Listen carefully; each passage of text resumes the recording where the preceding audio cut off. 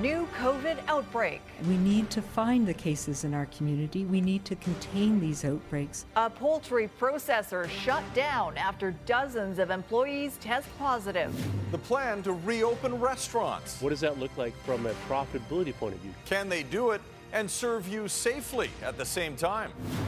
And slow motion disaster. It's hit early, it's hit hard. Cache Creek residents fearing much more than COVID. You're watching Global BC. This is Global News Hour at 6. Good evening and thanks for joining us. We begin tonight with details of a major COVID-19 outbreak at a Vancouver poultry processing plant. Health officials say at least some of the cases are included in today's numbers, which include 25 new infections for a total of 1,724 and one additional death, which means 87 people have now lost their lives to the virus in BC. Keith Baldry now with more on what we're learning about this new outbreak and the scope of the investigation. I want to let people know about an additional outbreak that has been identified in the Vancouver Coastal Health Region at the United Poultry Company. Suddenly, we have a new cluster outbreak of COVID-19. It's at United Poultry, a chicken processing plant in East Vancouver. 28 employees have tested positive for the virus since Sunday. This came to light over the weekend when Vancouver Coastal Health was investigating one of the community cases that had been identified, and it became apparent there were a number of other people in the workplace who were positive. The plant has been closed, and the close contacts have been notified of the people we know, and the investigation with Vancouver Coastal Health leading and working with the Canadian Food Inspection Agency. Meanwhile, a check on the latest numbers show a slight uptick to both hospitalizations and ICU cases, as well as recovered cases. But back to that new cluster at the chicken processing plant. Dr. Bonnie Henry says a broader investigation is now underway that will involve other plants. There are several plants that are owned by the same company, and it will be inspected. I'm not aware of any others having confirmed cases at this point.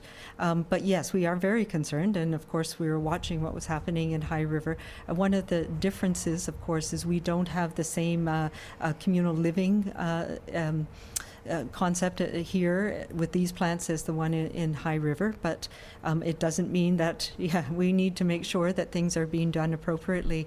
And as for the rising calls by some to ease restrictions, Dr. Henry is pretty clear that's not going to happen anytime soon. So our focus needs to ensure that the storm has lessened and passed before we let up on our restrictions. All right, let's check in now with Keith Baldry for more. Keith, we all know how badly our healthcare workers need that personal protective equipment. And we got an update on that from Health Minister Adrian Dix today. Yeah, a very timely one, because I get hundreds of emails from people asking me to ask Dr. Bonnie Henry or Adrian Dix questions, and they're all about three topics really stand out. Tests, everybody's an expert on testing. When are we going to ease these restrictions? And the other one is, do we have enough equipment for our frontline workers? Adrian Dix providing the latest inventory in terms of what's arrived in this province. With respect to N95 or KN95 respirators, we have, and all of these require testing and are being tested before being put into service. We received 3,700,000 N95s and KN95s. Approximately 3 million of those are N95s. This is principally from China. Surgical masks, 1 million. Face shields, 300,000. Gloves, 1 million sets.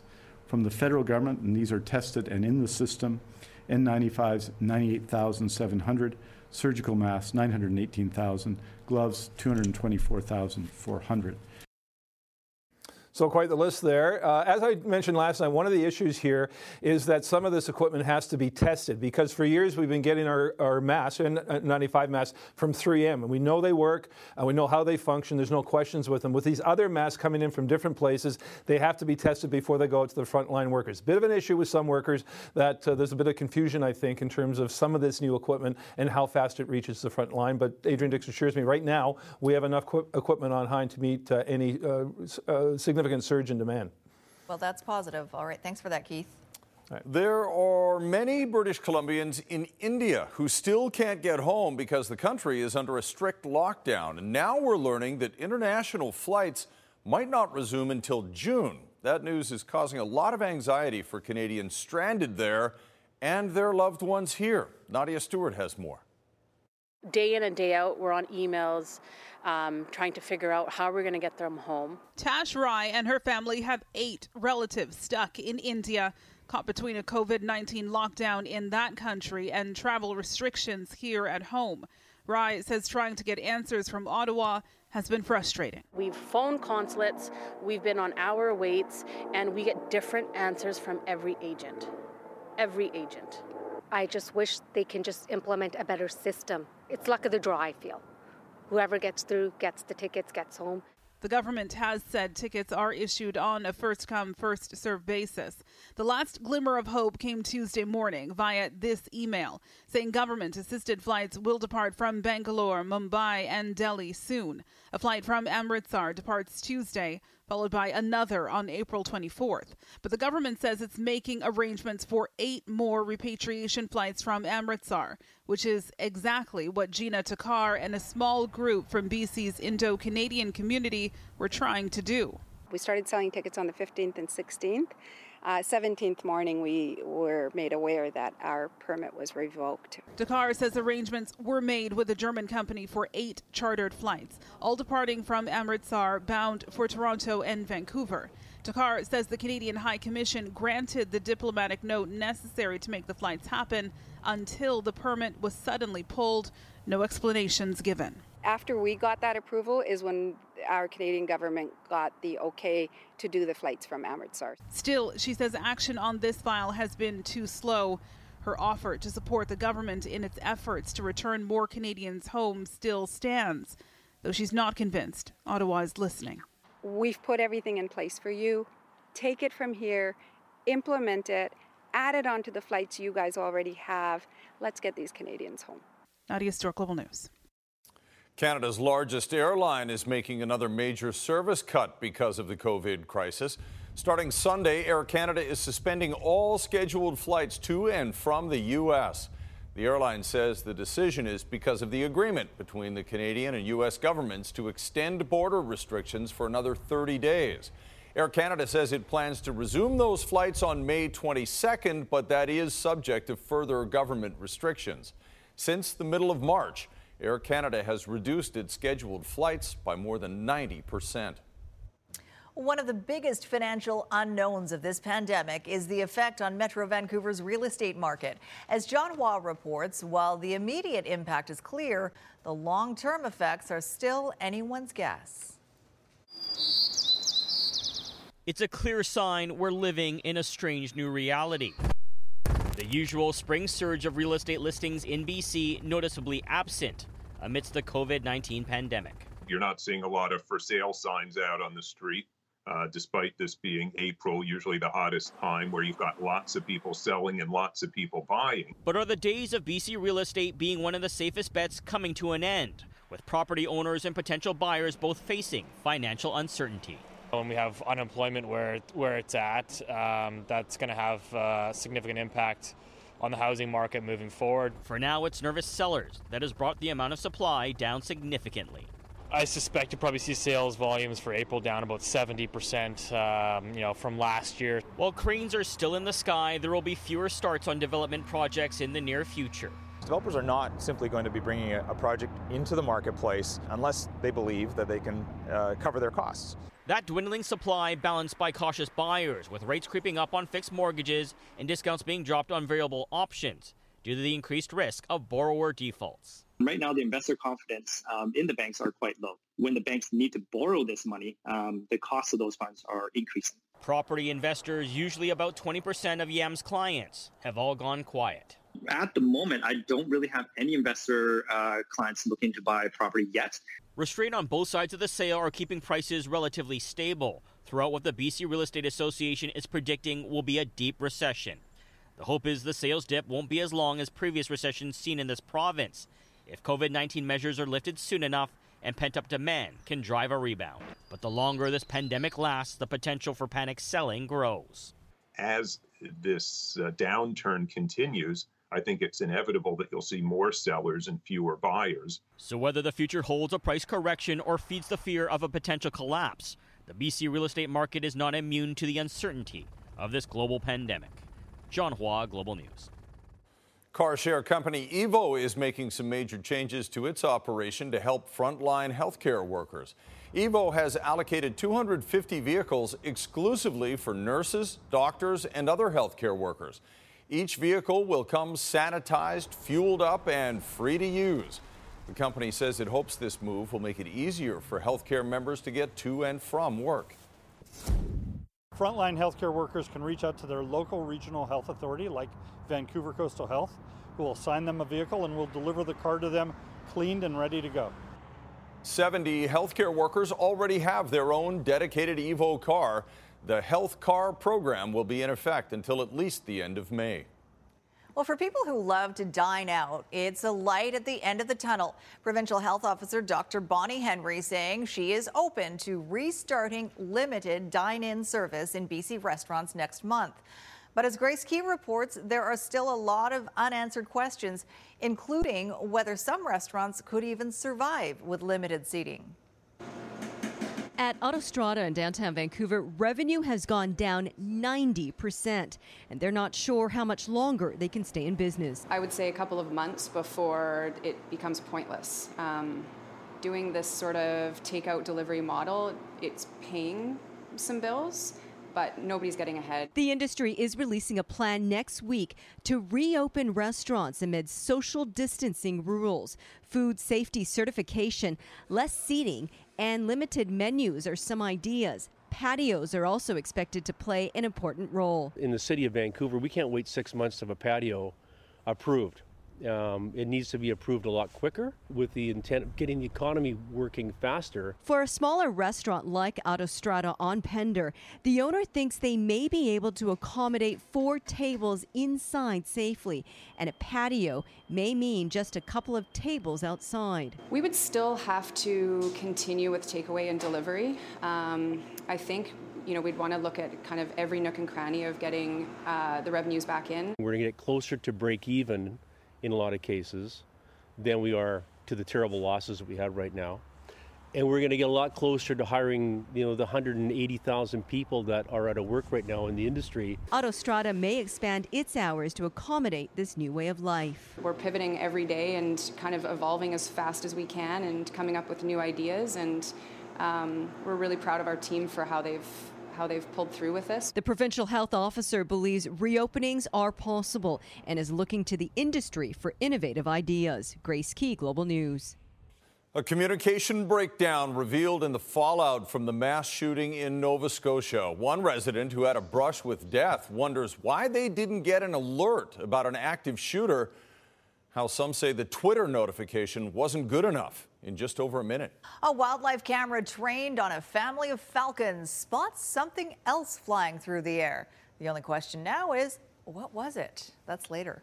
And a medical mystery in North Korea. What is wrong with leader Kim Jong-un? Coming up on the NewsHour. Right now, though, the number of people who died in a rampage by a Halifax man impersonating an RCMP officer has risen. RCMP confirming today the tragedy has grown to 22 victims. The impact of Canada's worst mass murder reverberating far beyond the string of small communities where it all unfolded. Global's Ross Lord reports. Tributes to those killed are growing, and for some Nova Scotians, so are questions about whether the public had enough information. This country road is popular for walking. Now it's an example of randomness. David and Heather Matthews decided Sunday morning to alter their normal path. So I come out of the driveway and I said, no, I'm not walking down the road. And I don't know why. Minutes later, they heard the sound of what they now believe was a gunshot that took the life of Lillian Hislop, who was also a regular walker. Heather Matthews feels if RCMP had initiated a widespread warning, the outcome could have been different. We get COVID-19 alerts, we get Amber alerts. Why could we not have received, perhaps after the process of this beginning at 11:30 the night before, some kind of an alert to warn us that there was someone loose, and that perhaps if that occurred on our devices, televisions, radios, telephones, perhaps Lillian would still be living. Along with hard questions come widespread tributes, including a makeshift shrine at DeBert Elementary School. Lisa McCulley taught here, along with being a dedicated mother of 2. Nobody in their right mind would want to kill her or anybody. People in these hardest hit communities also crave a day that doesn't reveal even worse information about what happened. Ross Lohr, Global News, Portapique, Nova Scotia. It's impossible for the rest of us to comprehend the impact on those small communities that lost 22 loved ones, friends, and neighbors. Global's Elizabeth McSheffrey has more on how some of them are being remembered. I know you belong.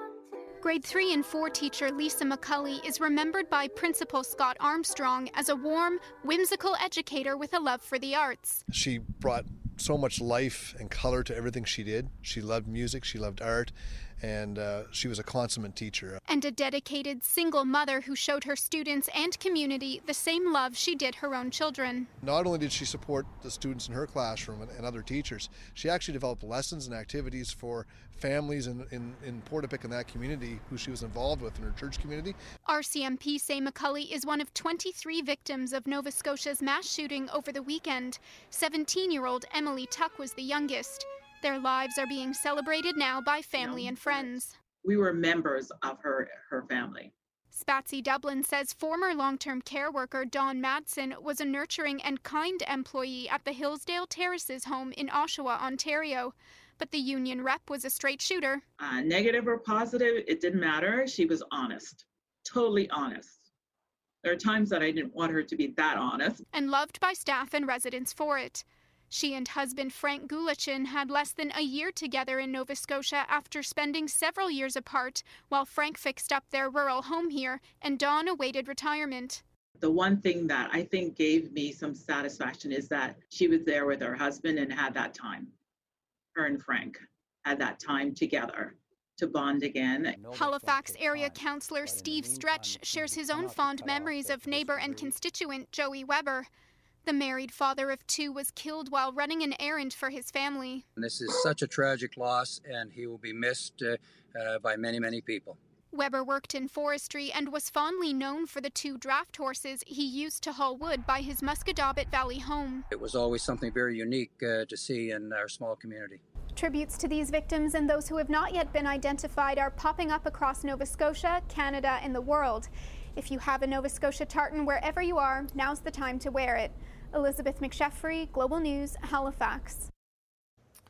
Up next, evacuations in Cache Creek. This creek is a killer.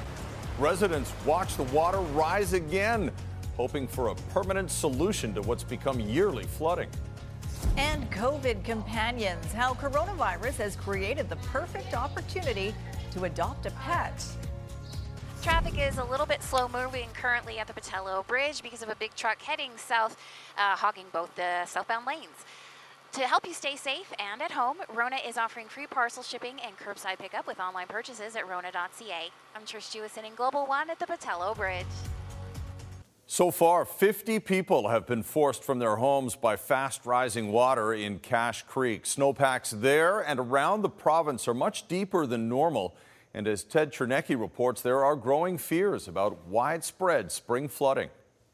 The big melt is on, with interior temperatures in recent days hitting the high teens and low 20s. Many rivers and creeks are now fast-moving and potentially dangerous. Unfortunately, a couple years ago, our fire chief died in this creek, just a few feet up from where we're standing right now. And so this creek is a killer. It has the potential to kill again and to, harsh words, I realize, but something has to be done. Again, just talk, no action. It's become an annual event and locals are frustrated. The water continues to rise up to roughly around midnight or so. Then it drops down through the night and it takes till late afternoon, early evening before it begins to come up. Flood alerts and warnings are now in effect for much of the Caribou-Chilcotin and its tributary rivers, especially around Quesnel, Alexis Creek, Anaheim Lake, and Cache Creek, where last night 2 evacuation orders were issued. when we look at snowpack overall, we do have fairly high snowpack through the upper Fraser Basin this year. So upstream of Prince George on the Chaco and the Fraser side, and then also in the Thompson River, North and South Thompson Rivers are quite high as well.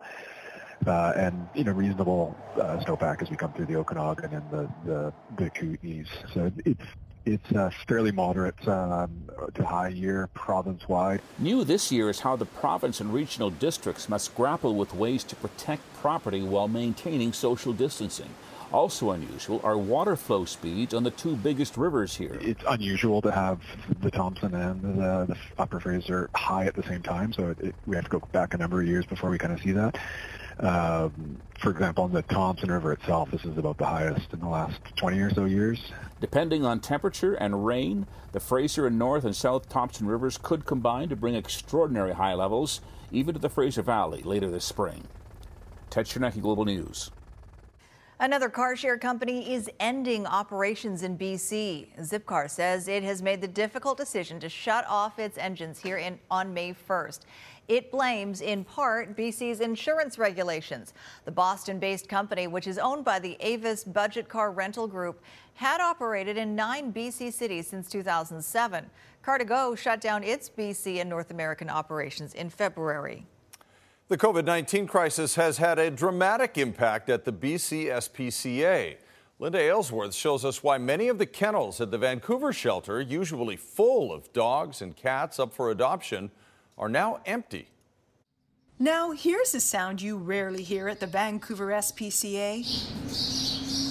It is weird. It's very quiet, very peaceful. You see, all the kennels are empty, but for one young husky named Hans and a puppy named Poppy. Normally we have thousands of animals in our shelters. Right now that number is in the hundreds. The reason? When COVID-19 first arrived, the SPCA wanted to be sure it could accommodate any animals that needed boarding should their owners become ill. So they made room. We had a half-price adoption promotion, and we adopted out 300 animals in 5 days. And since then, we've seen a steady stream of interest in the animals. Animals that are now coming from other shelters in smaller communities. Right now, we're not taking surrenders in unless they're a dire emergency. We're emptying out our other northern branches who always have an influx of animals. That includes cats. Right now, they only have 2 here, which puts them, Hans, and Poppy in big demand. It's one reason they're finding homes faster than ever. We'll put them up for adoption today. We'll go over applications. We'll set up meet and greets, so within 24 hours. The other reason has to do with how COVID-19 has changed our lives. I think people are home and maybe they think they have more time to spend introducing a new animal into their home, more time for training them, bonding with them. Another thing the pandemic has changed is the adoption process. You start by logging on to spca.bc.ca, check out who's for adoption, then fill out an online application. Then we arrange a one-on-one meeting at the shelter, but we make sure that there's just one person in the shelter at a time. But while you'll be alone in the shelter, you won't be online. However, we're finding that with every animal we get in, we are literally getting dozens of applications. We had one puppy come in, we put it on the internet, and within 20 minutes we had over 200 applications. Linda Aylesworth, Global News. He's a cutie. He sure is. She's a cutie. I missed it in the story. Anyway, still ahead, reluctant patients are staying away from hospitals. The capacity is almost unheard of. How one doctor is speaking up about a troubling lack of action at the ER. And connecting kids through sports. Parents look for a glimmer of hope that schedules can be saved. Traffic is in great shape here on the Delta side of the Massey Tunnel, and with 2 lanes in both directions, seeing minimal delays southbound through Richmond. At Kermac Collision and Auto Glass, the safety and well-being of their employees, customers, and community is their top priority. For essential vehicle repair information, please visit Kermac.com. I'm Trish Jewison in Global One at the Massey Tunnel. Speculation is still swirling over the health of North Korean leader Kim Jong-un after reported emergency heart surgery. Kim hasn't been seen in public for several days, which isn't unusual, but questions began after he missed his late grandfather's April 15th birthday celebration, usually the nation's biggest. Some U.S. intelligence officials say Kim, who is overweight and a heavy smoker, may be seriously ill or even incapacitated. But South Korean leaders say at this point they have no evidence to back up reports that he's in critical health. The battle continues in the U.S. over how and when to loosen restrictions, with some states starting already. 3 southern states are taking steps to reopen some businesses. South Carolina starting today. The governor of Georgia is also reopening parts of the state, although several mayors are urging residents to ignore the easing restrictions and stay home. As nurses protested outside the White House over the Trump administration's coronavirus response, the president announced a ban on immigration, although with few details. Queen Elizabeth turns 94 today, but is celebrating in private for the first time in nearly 70 years. The Queen deciding the usual gun salutes and ringing of the bells would be inappropriate during the UK's lockdown. So instead, she celebrated with her husband, Prince Philip, at Windsor Castle. Elsewhere around the world, a number of major events have been cancelled, including the running of the Bulls in Pamplona, Spain, Oktoberfest in Germany, and the Scripps Spelling Bee in the U.S. In Australia, some beaches have reopened, but with restrictions that include physical distancing and no sunbathing. A frontline doctor back here at one of the province's busiest hospitals is sounding the alarm tonight. He says some British Columbians are putting their own health at risk by staying away from the ER because of the COVID crisis. Aaron MacArthur reports. Let's mobilize. Marissa, can you grab the PPE cards, please? Emergency department staff at St. Paul's Hospital constantly training to deal with COVID-19. The expected surge in patients hasn't materialized.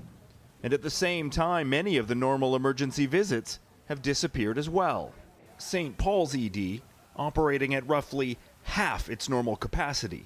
The capacity is almost unheard of. There's care spaces to care for patients. If patients require admission, they're getting upstairs to a room very quickly. Dr. Dan Calla concerned that people with legitimate emergencies like appendicitis are avoiding the hospital. We're concerned that even more time-critical issues like strokes and heart attacks, where there really is only a 6-hour window for us to intervene before the damage is permanent or lethal, are hesitating and not coming in time. Nationwide, a similar story. A doctor in Calgary last week suggesting a patient may have died from cardiac-related issues due to fears about the hospital. A look at ER wait times across the Lower Mainland shows just how under capacity hospitals are right now. Several emergency rooms with wait times of less than half an hour.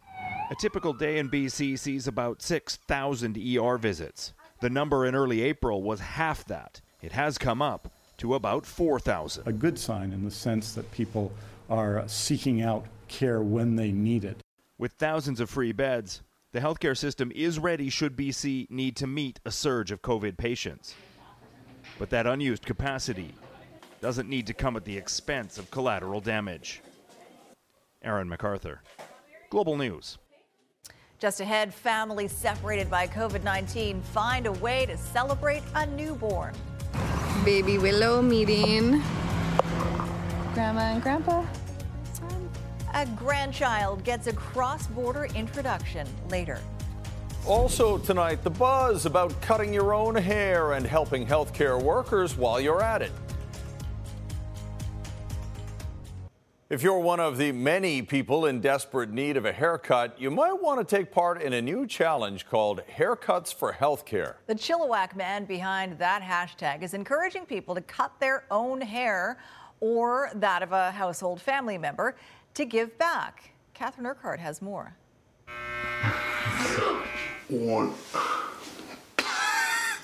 It seemed like a good idea. That is so high. That is so high. At the time. Swear to God, show me. They thought haircutting would be easy enough. Pandemic haircut results are often good for a laugh. And now, good for healthcare? Been working with my friends at trellis.org, and we've put together a campaign called Haircuts for Healthcare. So today I'm going to be giving JJ a haircut, and the money that we would have spent had we taken him to the barber, we're going to be donating. The newly launched Haircuts for Healthcare Challenge suggests you cut your own hair, or a family member cuts it, and then you redirect the money you would have spent to the hospital foundation of your choice. We figured it'd be a fun way for people to be able to show their gratitude towards healthcare heroes out there that are working hard in the hospitals and do it in a playful, fun way. So how do you think your dad did in cutting your hair? Good. John Perlinger hopes the charity challenge can raise $1 million. I think some people are going to be surprised with how good they are, and some people are going to be sadly mistaken that it's a little more difficult than it looks. The Chilliwack father of 4 is quick to point out the challenge won't put any professionals out of business. Dad's haircuts are okay, but I like going to Jack's because he's faster and he gives me a lollipop. In fact, those pandemic haircuts may have many of us running to our hairdressers as soon as they reopen. Catherine Urquhart, Global News. I need to let my hairdresser know right now, as soon as he can reopen. Yeah. Book me. You're there. Book me. Get me in there. I thank Jane Kerrigan-Galis for a little trim that I got this morning. That's all I can do. All right, an unusual sight caught on video in the Netherlands. A wildlife camera captures birds and then something else streaking through the skies. That's coming up right after Christie's forecast. And it's a changing forecast, isn't it? It is, yeah, but we need it, Christy. Yes, absolutely. The plants need it. We've had a number of forest fires, so that needs to be helped, that situation. But we're certainly on flood watch, and I'm going to focus in on the areas that are under concern, which are the Caribou and the Chilcotin regions in particular. First, though, yes, it was a cloudy day today. Lots of photos, though, still of all the blossoms and flowers around the area. Despite the gray skies, it really brightens spirits. Yes, this one in Maple Ridge, showing the blossoms lining the streets, and the colors in Abbotsford right now from all the flowers. Thanks to Joyce for that one. So I've highlighted an area in red. That's sort of the Caribou Chilcotin regions, the areas that are under the flood warning right now. Now, there is a system that's going to push in overnight. The focus of the moisture will be across the south coast and then east of those regions. But what they will see in that area is some cloud cover and a drop in temperature. So that will help ease the snow melt or the speed of it anyways. According to the BC River Forecast Center, though, they still won't ease it enough. The river levels are expected to rise, but at least it's some good news. And it not only is going to be tomorrow that they'll see that change, but into Thursday also. So breaks of blue sky, certainly in the interior, but the chance of showers pushing in across most areas in southern BC, but the focus of the rainfall will be across the south coast. Overnight and tomorrow morning, easing off to drier conditions across the south coast tomorrow afternoon, but still a chance of showers. Still remaining a chance of showers on Thursday, but back to some sunshine on Friday. So back and forth over the next little while, much more normal weather for this time of year. And there's your Central Windows weather window, another one from Joyce. I couldn't help but show another one from her because the colors are so amazing. All right, back to you guys. Beautiful. Thank you, Christy. A camera set up to document wildlife in the Netherlands inadvertently captured an unidentified flying object. The camera was focused on a pair of peregrine falcons on an office tower when it captured something streaking across the sky. Look at the top right-hand corner of your screen, and you can see the dark streak moving across the blue sky before falling to Earth. Astronomers believe it might have been a meteorite, but that has not yet been confirmed. Pretty cool if you find any remnants of that. All right, we find Squire sitting across the studio from us right now. Some big news in the NFL, but I know you're talking about Canucks today. I think that was one of the Avengers. Could be. Coming in for a landing. Okay, yes, we're going to talk about the NFL. There was something rather surprising today, but 26 years ago, is my math correct? 26 years ago this month, the 1994 Vancouver Canucks started their Stanley Cup final run, but they nearly didn't get out of the first round against Calgary. It took the greatest save in Canucks history to keep the run going. I remember where I was, and that was such a great save, and how did you do it? And well, Kurt McLean will tell us how he did it, and some other nuggets from his Canucks career. Growing up in Calgary, I remember that one well. Also, how love finds a way, even when there are border restrictions. Well, normally at this time of the year, soccer fields, hockey rinks, baseball diamonds would all be busy with kids' practices and games. Rugby pitches too, spoken like a true coach. But this year, those facilities are all closed. And as Richard Zussman reports, it could be a long time before BC kids see another puck drop, kickoff, or pitch. It's a game of catch for the COVID world. Hastings Little Leaguers throwing, catching, and hitting with the help of some editing, while the province is looking at ways to get these players back on the same field. We know that it's less risky outside than inside, and we know how important it is to have physical exercise. Team sports make physically distancing nearly impossible.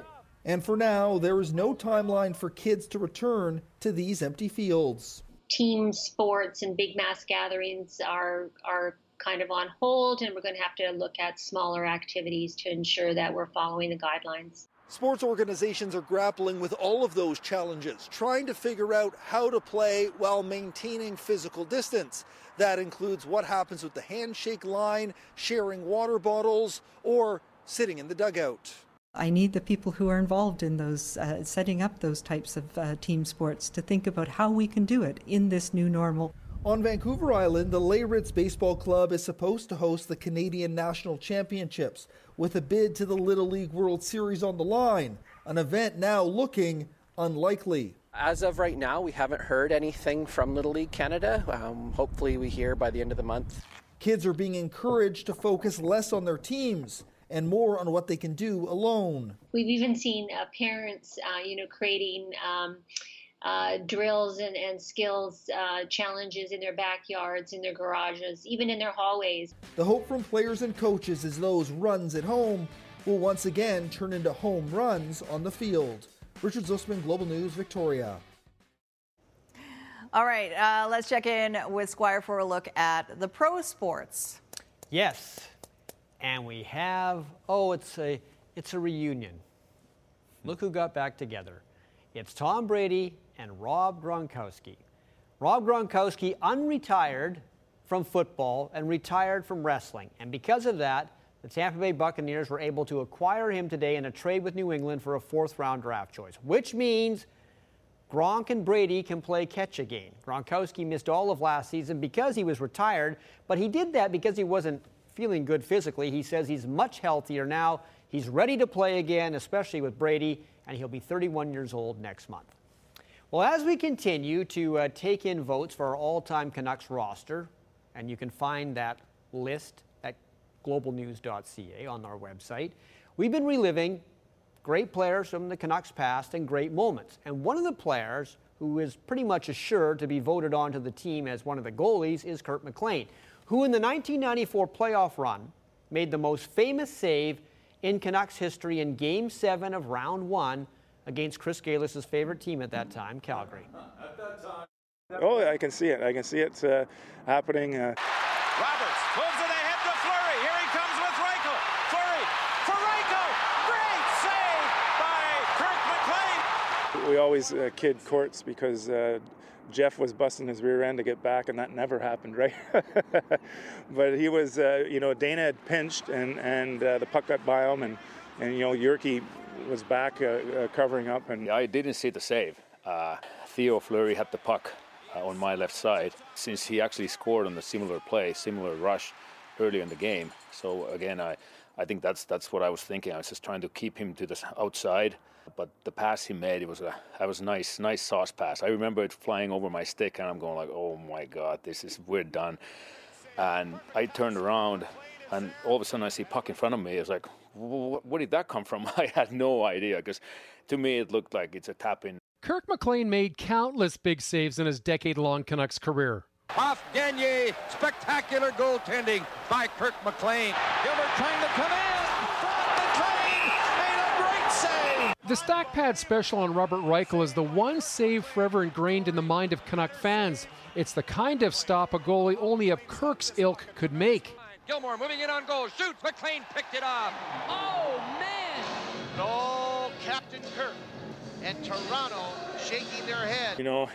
I was a little robotic, like the tabletop goalie everybody considered me as well. But the guys now, when they make make that lunging save because they have to, I cringe. I go, I don't know how their groins or their hips are going to take it. Stand-up goalies in their style of playing the angles went the way of the Sony Walkman. Same for another McLean secret, when you can bet no goalie of today's era would even dare copy. I used to cut all my gear out because I wanted to feel the puck and know where the rebound landed. His work in and outside the crease has Captain Kirk enshrined in the Canucks Ring of Honor. He truly is one of the all-time Canuck greats. And next time you see him, feel free to ask him about the save. You know, I'm happy with it. I mean, it was a defining moment in my career without a doubt. You know, every time it's brought up, it's a flash right there without a doubt. McLean is there. Of all the new NFL uniforms being unveiled of late, none has gotten as much positive reaction as the LA Chargers going back to being the powder blues band of pro football. And there it is. That's what they will look like this coming season. And you notice the helmet with the number on it? That's really kicking it old school. That's a throwback to the 1960s Chargers when they were in San Diego. All right. Andrew is here right now with the preview of Global News at 11. Ann? Thanks, Squire. Homicide investigators are asking for the public's help in a missing person mystery. 45-year-old April Parisian of Spuzzum may have met with foul play. She was last seen on April 7th or 8th. Last Thursday, her truck and camper were found with her injured boyfriend, Paris Margeson, inside. He died of what's believed to be a self-inflicted wound. And this year's Bloom Tulip Festival in Abbotsford has been canceled, but a contest could still give someone the chance to enjoy millions of tulips to themselves. We'll explain when you join us tonight at 11 o'clock. Chris? Wow, looks beautiful. Thanks very much, Ann. All right, we have our salute to our healthcare heroes when we come back from this break, plus grandparents on one side of the border and their brand new baby granddaughter on the other. That's next. It's hard enough to stay connected with friends and family in these days of COVID-19, even more so when that family is in another country with the borders closed. That's right, but BC families are still finding a way to make it work, marking major milestones apart, but still together. Sarah McDonald explains. Baby Willow meeting Grandma and Grandpa for the first time. It's not the way anyone envisions meeting the newest member of their family. Yeah. And especially so for Kathy and Bill Ward, who've traveled from their home in Chilliwack to Washington State, where their daughter Jody lives, for the births of their other grandchildren. She had her third daughter on April the 11th, and because of the border closures, we weren't able to go down and see her, which was really kind of sad. Yeah. Something that simply wasn't possible with 9-day-old Willow. It was really tough. We found out via text that the baby was born. It's definitely a weird time to have a baby, you know. Just you feel like you should celebrate with your friends and family, and you know, we haven't really gotten to do that this time. So they settled for the next best thing. The Wards can't touch or hold their newborn granddaughter, but they can see her. I was really, really happy that we were able to see her in person. But I just wanted to hold her. Divided only by this ditch, demarcating the land border between Canada and the United States. Closed to non-essential travel for weeks now, as both countries grapple with a global pandemic. Oh my God. But British Columbians on this side are still finding ways to connect with loved ones on the other, like this birthday surprise pulled off for the patriarch of an Aldergrove family that just wouldn't be complete without these relatives living just south of us. Happy birthday! It is difficult to be divided, yet still so close. The Wards, like so many others, know exactly what they'll do once the travel restrictions are lifted. Go down and visit. Giving a whole new meaning to FaceTime. In the meantime, Sarah McDonald, Global News.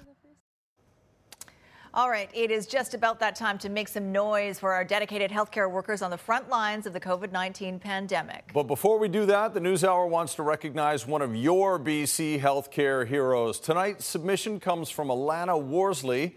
Alana nominated her friend Lindsay Von Tongren, who's a respirologist working out of RCH and Eagle Ridge Hospital. She's also a clinical assistant professor at UBC. Now, as a respirologist, Lindsay comes face-to-face daily with people who are either exhibiting symptoms or have already tested positive for COVID-19. She works tirelessly to ensure her patients receive the best care possible while also raising her 2 young children, Kylie and Jaden, along with her husband, Justin. Lindsay also happens to be celebrating her birthday tomorrow, so a very happy early birthday from all of us at Global News. And if you have a healthcare hero, send your nomination with some pictures and details to BC Healthcare Heroes at globalnews.ca. Thank you very much, Lindsay, and happy birthday. Happy birthday, all suited up in that PPE. Okay, last word on weather from Christy before we go. What? Very stylish. Sure, so we are certainly... what's that? Sorry, I missed that. Keep going. Keep going. Okay. Well, yes, so we are expecting rain overnight tonight. Well-needed rain, which is great, right into tomorrow morning, but drier tomorrow afternoon. Okay, bye, guys. Bye. Have a good night.